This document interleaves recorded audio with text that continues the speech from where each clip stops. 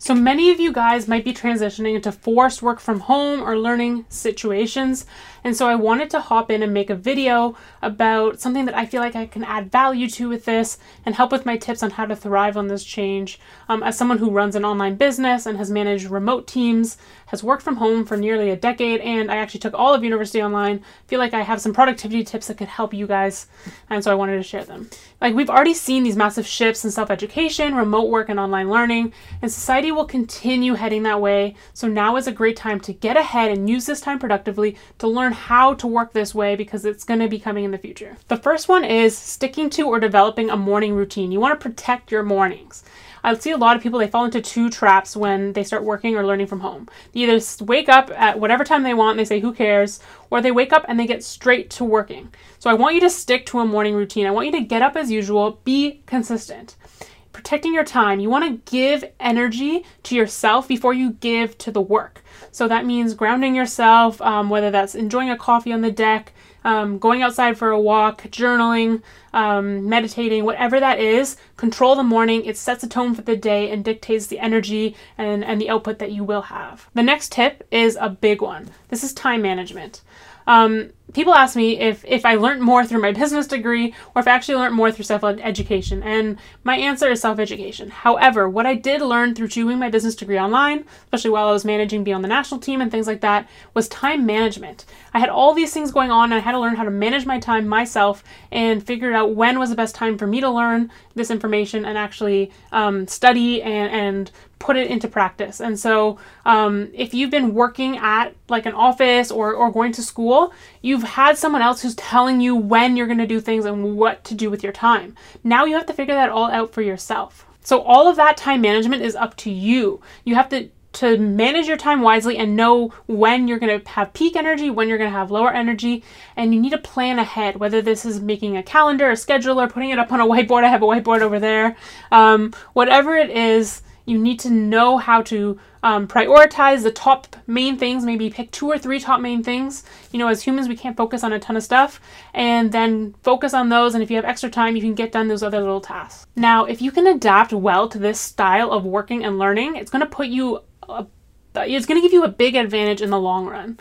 Being able to manage your energy and know when it's time for you to truck through a big project, when it's time to pull back, take a break, maybe do some of the repetitive tasks that don't take as much mental energy from you. It doesn't matter what supplements or caffeine you take or whatever you do, we all have natural energy highs and dips and lows. And so knowing when those are and planning your work and managing your time around that is a huge skill to learn when you're working from home. Another thing that kind of bundles up into this time management is to prevent a lot of task switching time. There's a lot of time wasted when you're switching from task to task. It might take you 20 minutes to get into the groove of that task before you build that momentum. So you want to keep that momentum while it's going and not be switching back and forth and wasting all that time. Next up is taking breaks. Now, you might be thinking, well, I have all this momentum. Why do I need to take a break? Well, if you don't take any breaks, you're going to burn out. And next, you might hit a wall, especially if you're working on a creative project, you have the creative juices flowing, and you're like, I got to keep going. All of a sudden, you hit a wall, and it might be hours, days, weeks before you get back onto that project and feel the motivation to do it again.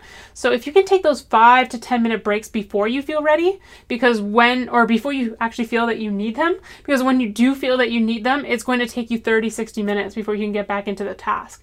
So if you take breaks the right way, do the right things on your break, like walking or just getting some fresh air or something like that, then you can really come back to the project as much or more productive than you were before and not take away that productivity.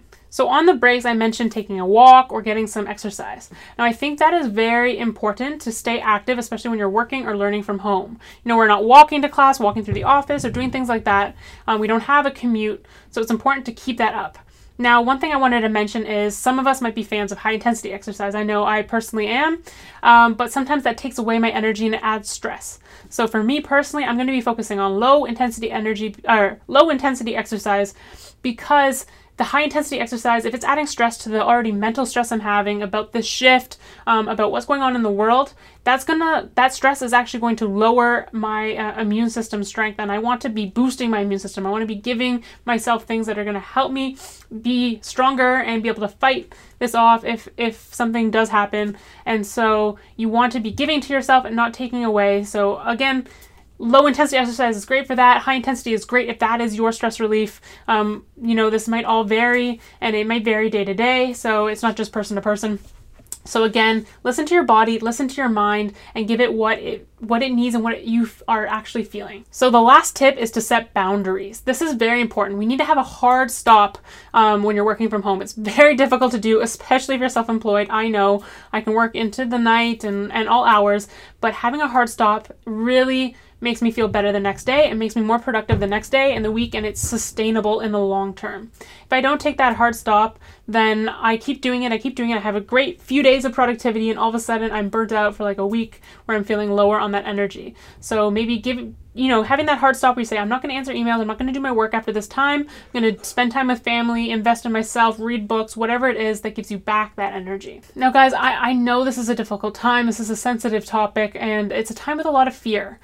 And I wanted to remind you guys that the one thing that we can control is right up here. It's our reaction. It's how we, respond to what is going on. If we're just being negative and we're complaining and we're putting out those bad vibes, it's not going to help anyone or the ones around us. Now, I don't want to diminish what you might be going through. I know you might have lost some money in the stock market perhaps, or different things are going on, different factors. It's very stressful. We all have elderly grandparents and people who we know who are sick, who we're worried about. But again, we can only control how we react. The way I'm trying to look at this is that it's a massive opportunity to take these few weeks and invest in yourself. It doesn't have to be investing money, in the stock market or whatever that is. Just investing in yourself is how the people who have gone through these types of things in the past will go through it now, and will go through it in the future, will come out ahead at all times from these kind of things. Don't let this weaken you, let it strengthen you. Take this time to read, invest in learning how to make content, invest in, maybe starting an online business to diversify your income so that the next time this comes around, things are a little bit different. Whatever you do, right now is such a great time for self-education, self-knowledge, and just learning the skills of how to be productive when you're learning and you're working from home will really translate into that and help you.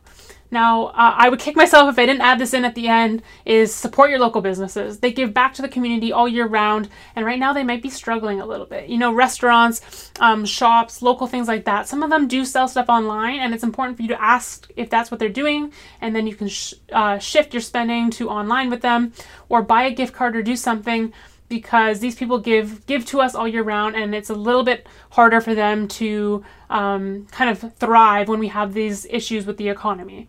And again, if you don't have anything to give right now, that's totally fine. I understand that everyone is in different positions, but if you are able to, those are the people that we should be supporting rather than kind of those big box stores. Let's stay safe, let's stay strong, and let's focus on what we can control. Honestly, that's all we can do.